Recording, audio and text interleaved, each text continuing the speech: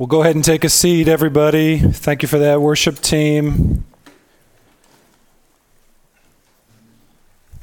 Can't think of a better worship set for what we're going to look at today from Romans 8, verses 31 through 39. Let's go ahead and take our Bibles together and turn to the passage that Chelsea just read. Finishing up today our series, Wholly Redeemed, in these middle chapters of Romans. Next week, just an FYI, I began a new series in the book of Romans entitled Wholly Transformed. So that will take us all the way to the end of this great book, Romans 9, all the way through 16. So that starts next week. Today, I want to finish up with this passage, a climax, really, to the series Wholly Redeemed. And these verses, this is a great summation, I think, of the book of Romans thus far. And the most inspiring statement, even as Chelsea was reading that, the most inspiring statement in that great passage, maybe in the entire book of Romans, is verse 37. In all these things, we are more than conquerors through him who loved us.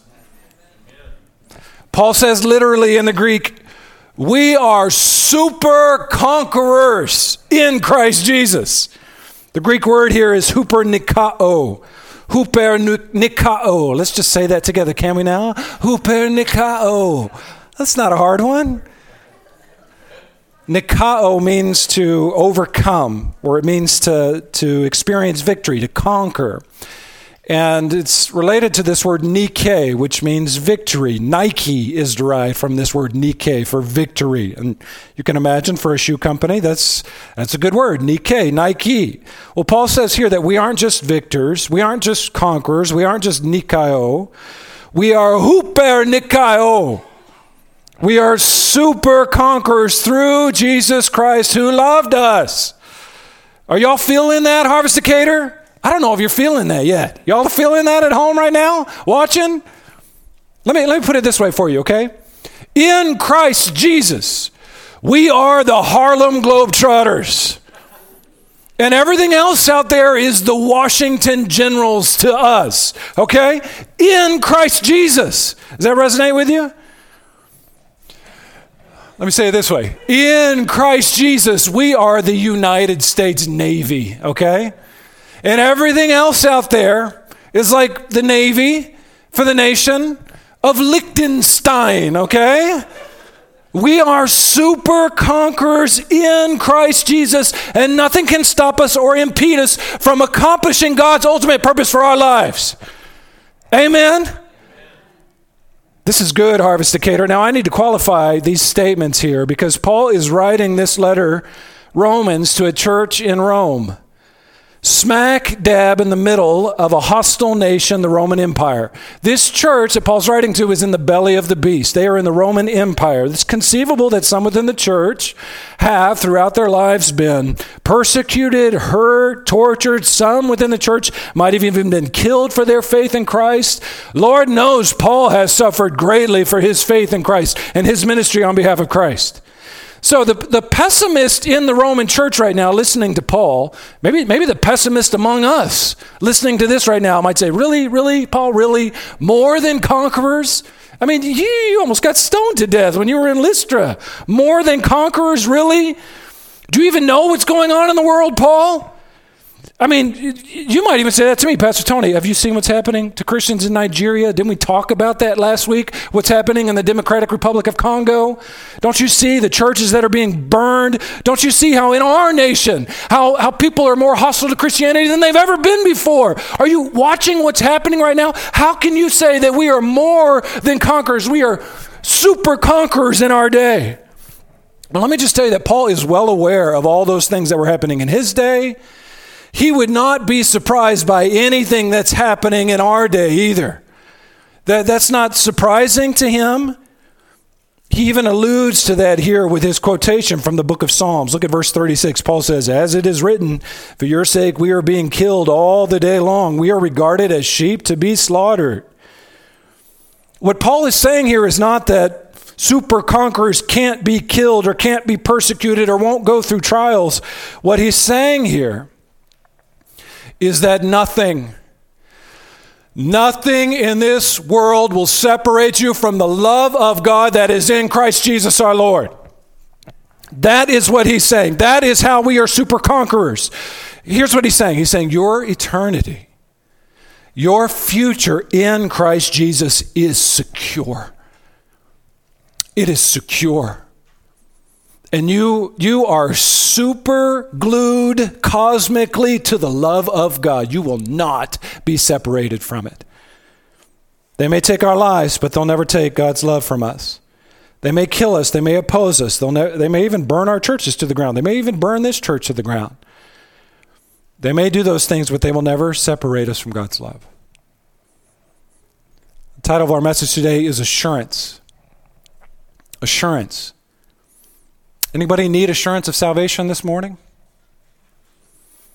If you do, this is the message for you. This is the passage for you. 3 assurances for a believer in Christ Jesus. Here's the first one.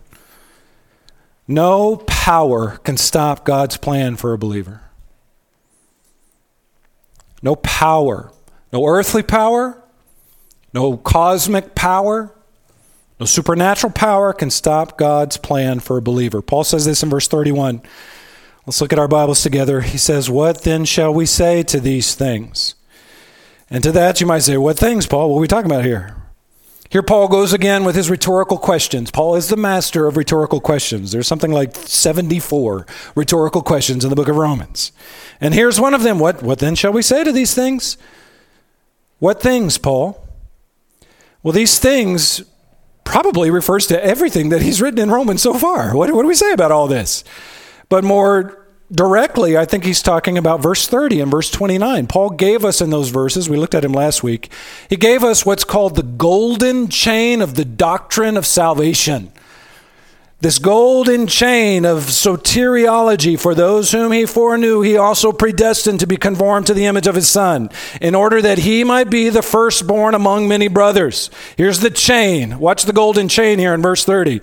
And those whom he predestined, he also called. And those whom he called, he also justified. And those whom he justified, he also glorified. So after revealing this gold mine of spiritual truth, now Paul says, what then shall we say about these things? How do we respond to these fantastic truths about our salvation? What should we conclude about all this? Here's the conclusion. Look at the end of verse 31. If God is for us, who can be against us? Who can stop us if God is on our side? If God loves us and called us and predestined us and justified us and glorified us, will glorify us. Remember that from last week? It's as good as done. Who can stop us? Who can be against us? No government of this world can stop us. Can a human government stop us? No. Can the power brokers of this world stop God's love for us? No. Can Satan and his minions ultimately stop us or thwart God's plan for our lives? No.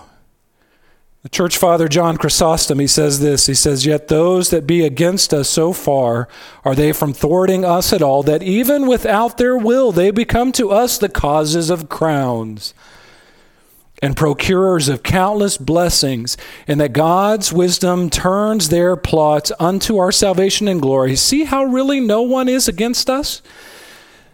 In other words, even our enemies, when they persecute us, they're just doing us a favor. They're just adding treasures in heaven. They're just adding to our treasure trove. Thank you very much, Satan, for persecuting me. I'm gaining treasures in heaven. I'm not just an overcomer. I'm a super overcomer. I'm not just a conqueror. I'm a super conqueror. Even the bad things that happen to me are for my own good, for my own treasures in heaven.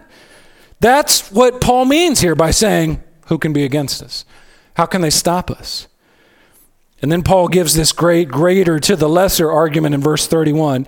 He says, he who did not spare his own son, capital S, son, but gave him up for us all, how will he not also with him graciously give us all things? The logic of this statement is that if God has given us this great thing, his own son, would you give your son for somebody else, your enemy? I wouldn't.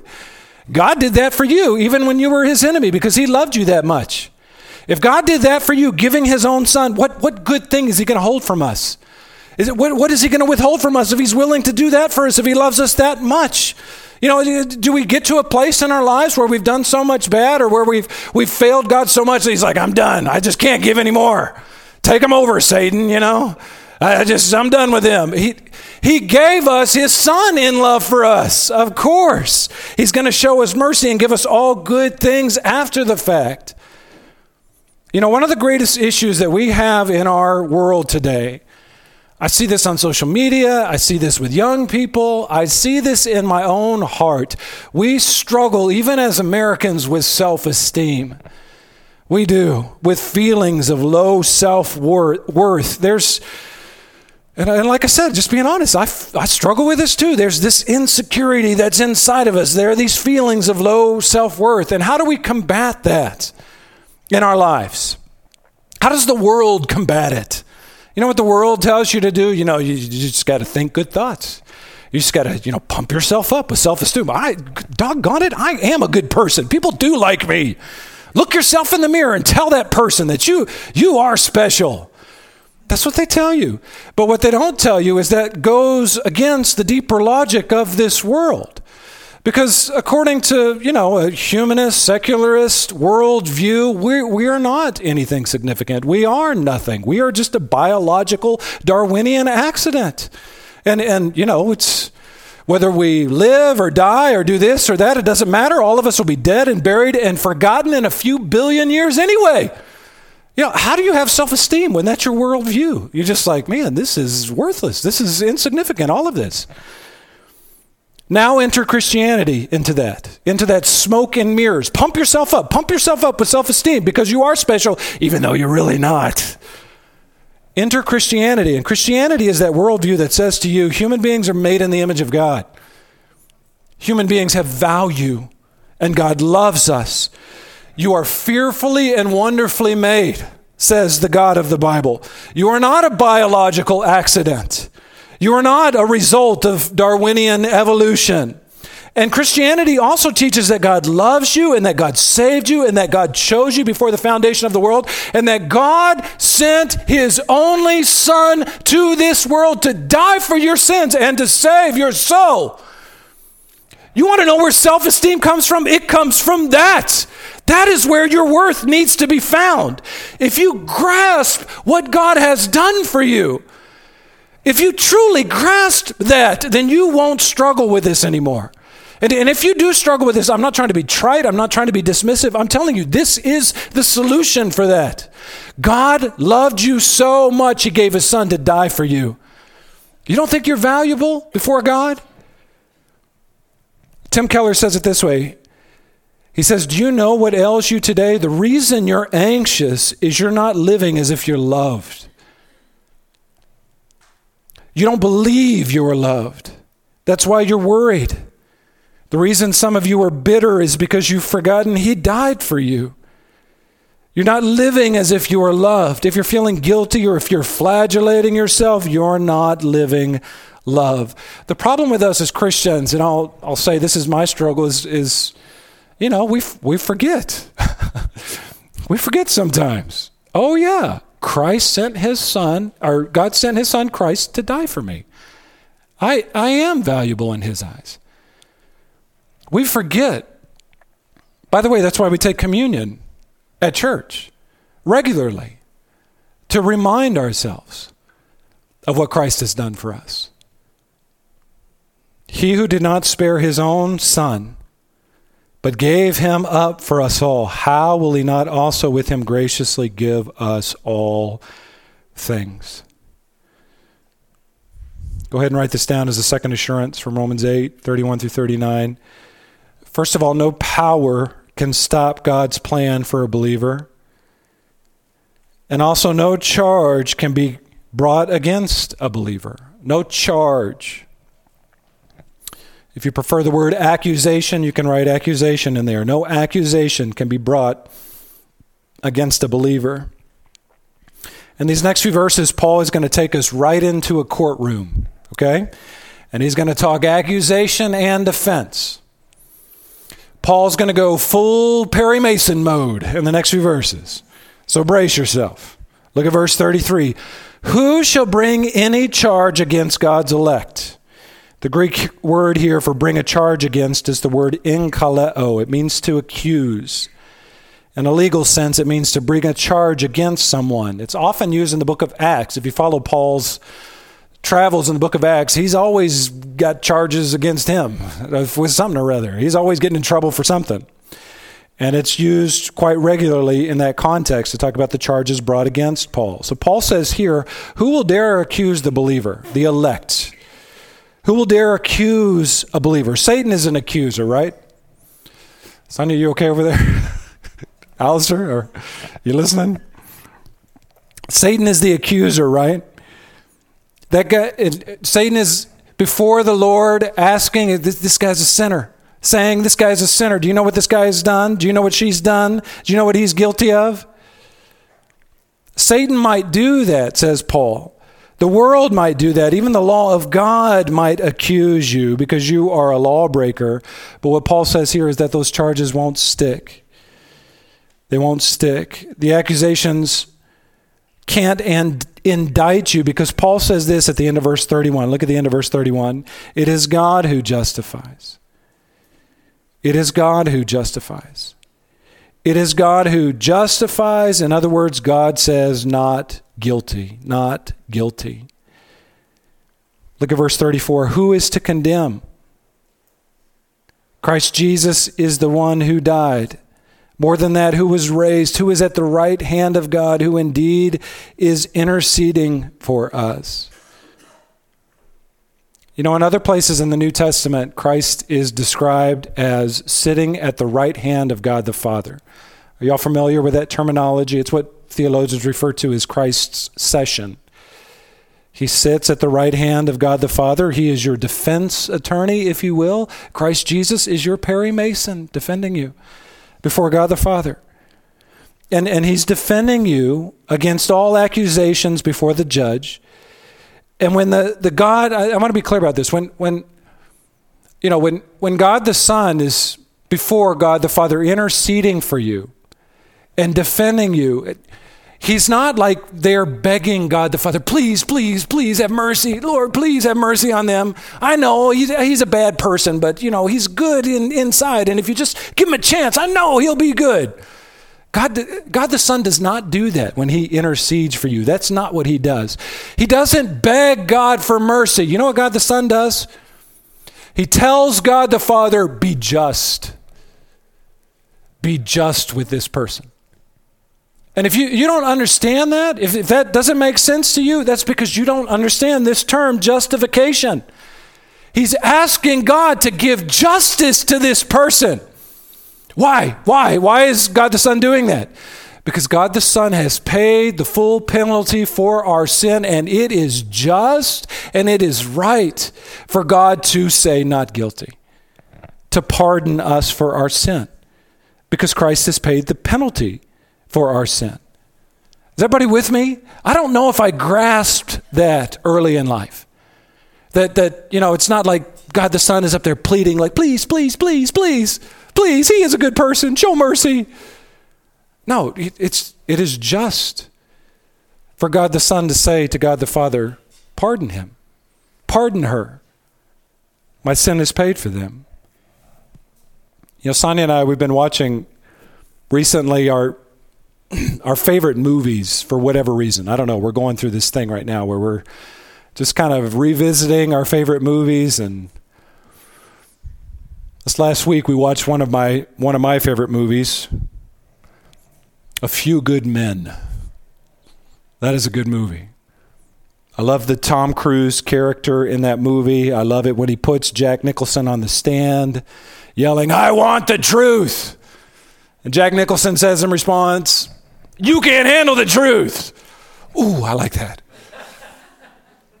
And then my favorite part in that movie is where, Tom Cruise is working to get some accusations against Colonel Jessup and entrapping him, even incriminating him, eventually getting him to confess the fact that he did order the code red. And sometimes, I'll admit to you, I told Sonia this the other day, I like to fantasize about myself being that Tom Cruise character. The the great ambassador for truth, the great person in a movie who's the protagonist, who's, crusading for truth. You guys like to think of yourself that way? I like to think of myself that way. I'm the protagonist. I'm the guy that's looking for truth. But you know what? The more I think about it, the more, even as I watched this movie this last week, we are not, on a cosmic scale, we are not the Tom Cruise character in that movie. You know who we are? We are Jack Nicholson. We ordered the code red. We are the people in this world that hide our sin, that are guilty, that are unrighteous before God, every one of us. And you know what God the Father says? He looks at us, Jack Nicholsons that we are, he looks at us and he says, not guilty. They are not guilty. Tom Cruise accuses us, not guilty. Someone finds out about our sins, bring charges against us, not guilty. Now, why is that the case? Don't get me wrong, just to be clear, we are guilty, okay? We're sinners. But you know why God the Father says not guilty? Because God the Son is seated at the right hand of God the Father, and he intercedes for us. And God the Son says, she's with me, he's with me. I pay the penalty for that person's sins. And it is right and it is just for you, God the Father, to forgive them. And so God the Father looks at his Son, and then he looks at us, and he says, not guilty. No charge can be brought against a believer. No accusation, because we belong to Christ. Satan says before God the Father, Satan says, do you see that guy, Tony Caffey? Do you know what that guy has done? You're going to let him get away with that, God? He's a sinner. I can prove it to you. And God says, yes, he is a sinner, but look at the scars on my son. I gave up my son for that sinner, Tony Caffey. The penalty has been paid in full. How dare you accuse him? How dare you accuse him? Why is that true? Why is that true for Tony Caffey? Why is that true for the rest of you here? That you are not condemned. That no accusation sticks. No charges against you stick. I'll tell you why. It's because you have been justified by your faith in Christ. And Christ Jesus sits at the right hand of God the Father. And in the words of the great hymn, he interposes his precious blood for us. By the way, look at verse 33 for a second. It says, it is he who justifies. It is he who justifies. This is the last place in Romans where Paul mentions justification. And more specifically, the Greek word dikao. And Martin Luther called justification the article by which the church stands and falls. You know, we've talked about justification a lot in the last year or so working through this book of Romans. And this might be the last time I mention justification. This might be the last time it shows up in the book of Romans. But I hope you never forget this. You are saved by your faith in Christ. You are justified. You are declared righteous before a righteous God because of what Jesus has done for you. And he intercedes for you at the right hand of God the Father. Finally, write this down as a third assurance from Romans 8. No power can stop God's plan for a believer. No charge can be brought against a believer. And finally, no separation can exist between God's love and a believer. No separation can exist between God's love and a believer. It's like I said earlier, we are affixed to God's love because of what Christ has done for us. It's as if we are cosmically super glued to God's love because of what Christ has done for us, and we will never be separated from God's love. I'll be honest here, verse 35 through 39, what Paul does here, Paul gets a little emotionally carried away. He does. He just starts to explode in doxological praise for the Lord, for what God has done for him. And Paul, this is really interesting for Paul because Paul's a pretty logical thinker. He's somebody who, his arguments are like building a house. He builds a nice foundation. He puts the walls up. And he puts everything else in there. He puts all the accoutrements in there. That's how Paul thinks. That's how he does stuff. Well, in this passage, Paul just lets himself get carried away emotionally. And the logic of his argument just kind of explodes in praise. I'll give you an example. It's kind of like some of you foodies out there. You know who you are, you foodies. So it's like when you eat a luscious piece of chocolate cake. And, usually your brain is like, well, this is pretty good. And the sponge is nice and it's moist. And I like the buttercream frosting. Everything's good. Everything's put in place. Good work. Some of you are like that. And sometimes you take a bite of a luscious piece of chocolate cake and you just say, hallelujah, praise the Lord. You don't even think about what's going on. You're just overwhelmed emotionally by what you're doing. Anybody ever have an experience like that? Praise the Lord for these taste buds. If you get that, then you get what Paul is saying in these last few verses. Paul says in verse 35, who shall separate us from the love of Christ? Shall tribulation or distress or persecution or famine or nakedness or danger or sword? Paul is saying, in light of what Christ has done for you, in light of his death on the cross, in light of the fact that he's sitting at the right hand of God the Father, interceding on your behalf right now, in light of all this, what possible thing in this world could separate us from God's love? Tribulation? No way. Distress? No. Give me a break. Is that going to separate us from God's love? Is persecution going to separate us from God's love? No way. No way. What about famine? What about nakedness? What about the sword? Do Christians die from the sword sometimes? Yes, they do. Do Christians die from famine sometimes? Yes, they do. Yes, they do. And if some prosperity preacher tells you otherwise, you tell him, quit talking. Do Christians sometimes deal with poverty? Yes, they do. Are Christians persecuted? Yes, they are. Do Christians die from famine or sword? Yes, they do. Paul concedes that point. What he's saying here is it doesn't matter. It doesn't matter if that happens. It doesn't ultimately matter because those things cannot separate us from the love of God. No matter what happens to us in this world, we win. Even if we die, we win. Even if we get put to death, we win.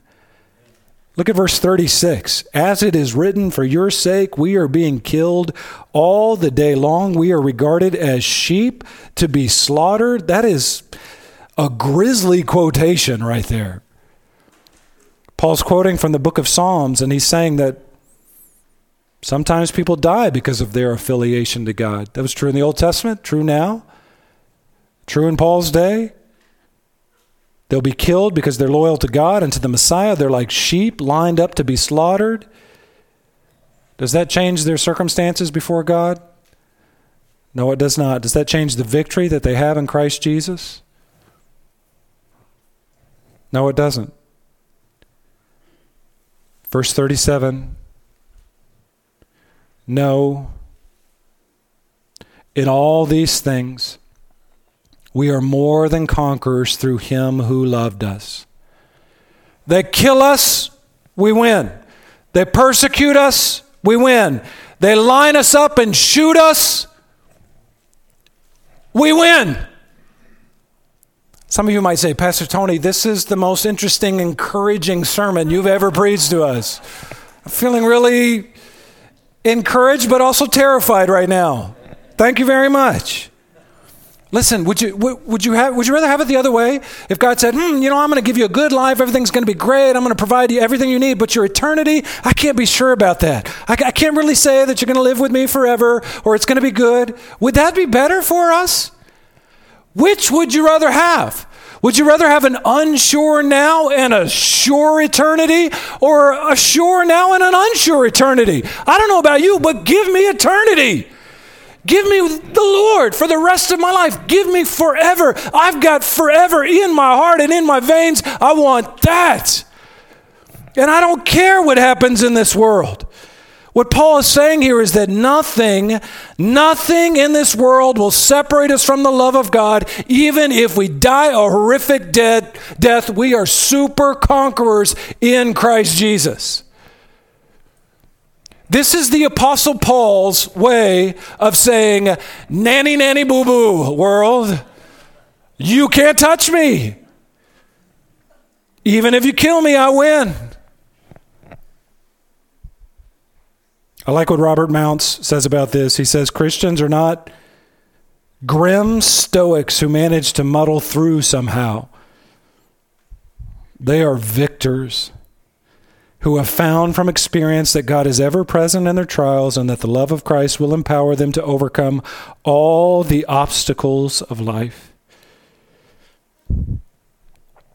Yes, that's true. Look at verse 38. Watch this explosion of doxology here. Paul says, for I am sure. Are you sure? Are you sure now, Harvesticator? You should be. In light of what Jesus has done for you. For I am sure, for I am convinced that neither death nor life, nor angels nor rulers, nor things present nor things to come, nor powers, nor height, nor depth, nor anything else in all creation will be able to separate us from the love of God in Christ Jesus our Lord. Hallelujah, church! If that doesn't get you fired up about Jesus, check your pulse. Are you alive? None of this will separate us from God's love. Nothing will, says Paul. I mean, look at the couplets here that Paul uses. Death nor life, angels nor rulers. I learned this as principalities when I was a kid. It could be a reference to demons, but I think the idea here is more earthly powers. Paul is saying neither supernatural powers, angels, nor earthly powers. None of those things. Neither things present nor the things to come, no matter how bad it gets now, no matter how bad it gets in the future, no matter who gets elected president, no matter what happens with COVID-19 or COVID-20 or COVID-21 or COVID-22, nor height, nor depth, nor anything else in all creation, nothing, absolutely nothing in this world will separate us from the love of God in Christ Jesus our Lord.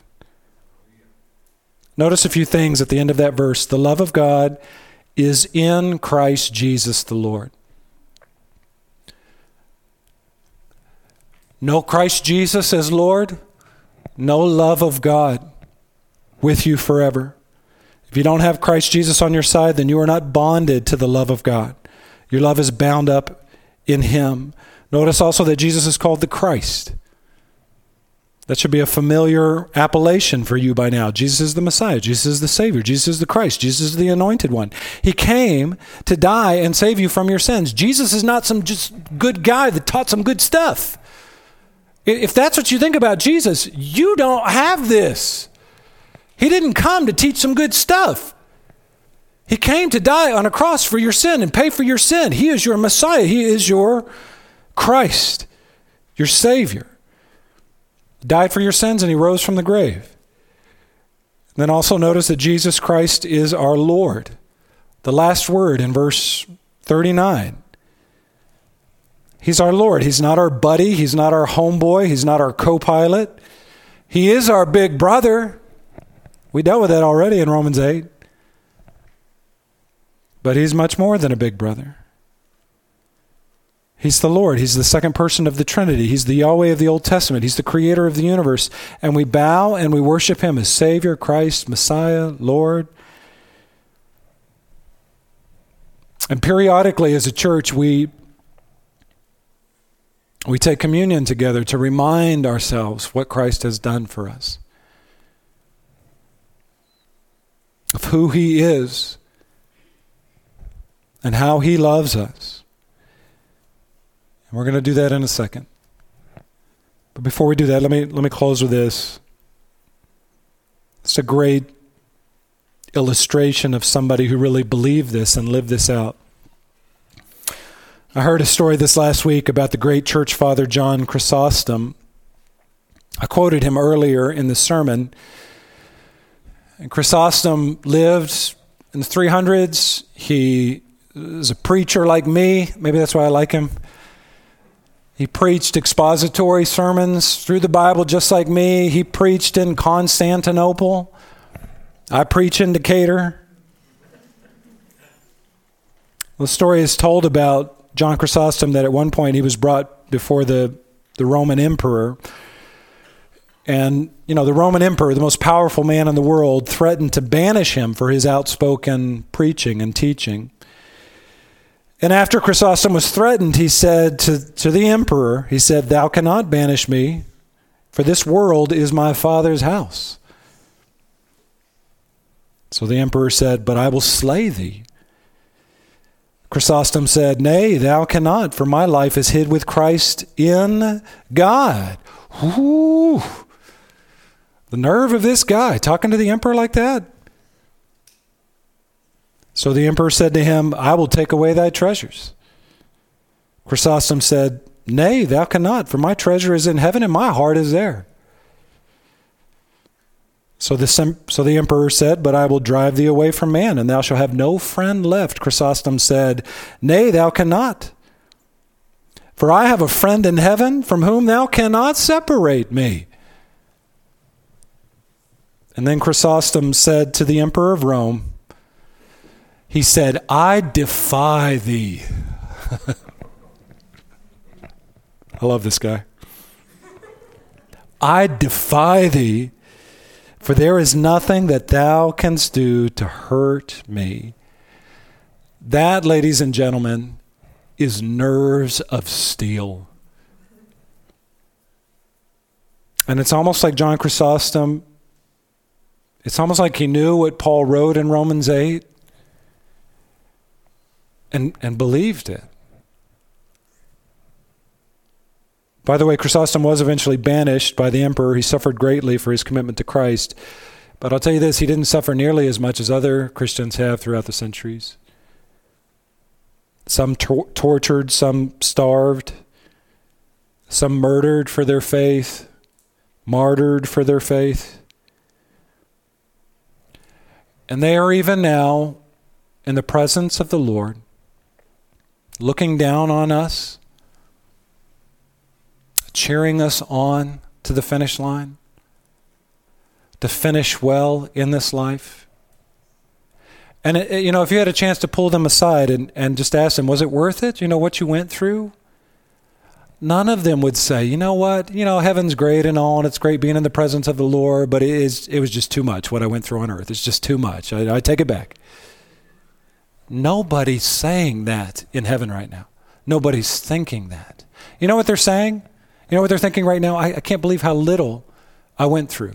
Even those who had their heads cut off, I can't believe how little I suffered ultimately for the good stuff that I get to experience now and the good stuff that I will experience forever and ever and ever and ever and ever. We're super conquerors in Christ Jesus our Lord. Aren't you glad that there's nothing in this life that can separate you from God's love? I hope that you know that. I hope that you believe that. I hope that God's word is affirmed in your heart.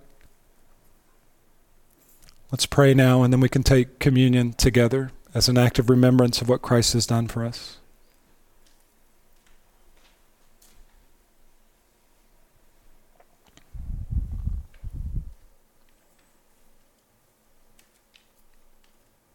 Lord, I want to say thank you for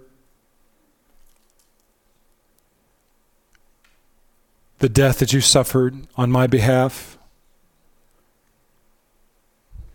Lord, I want to thank you for this time of remembrance. I want to thank you, Lord, that we get a chance to remember together as brothers and sisters in Christ what you've done for us.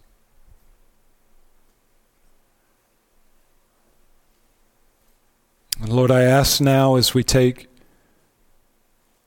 the bread in remembrance of your body broken for us,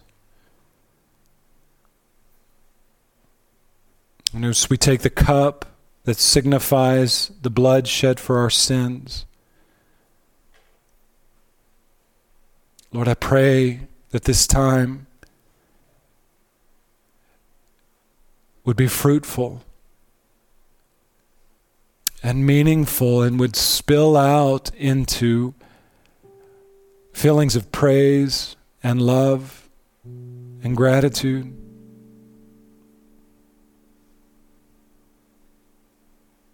Lord, I don't know what the future holds for the men and women in this room.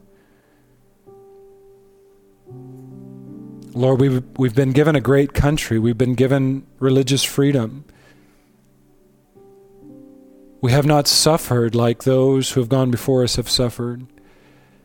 But we're not promised that in the future.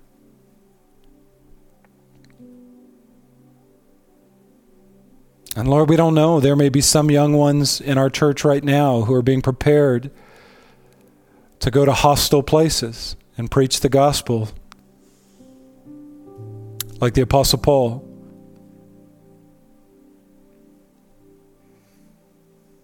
Lord, and we may experience martyrdom, death, famine, suffering. Lord, even in this country, we may be ostracized more and more.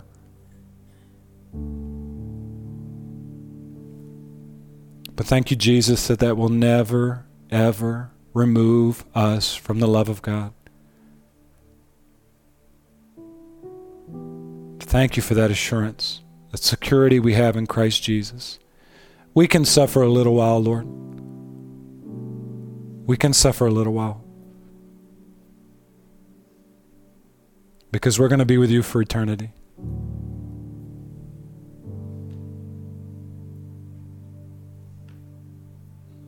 Lord, bless this time of remembrance, I pray,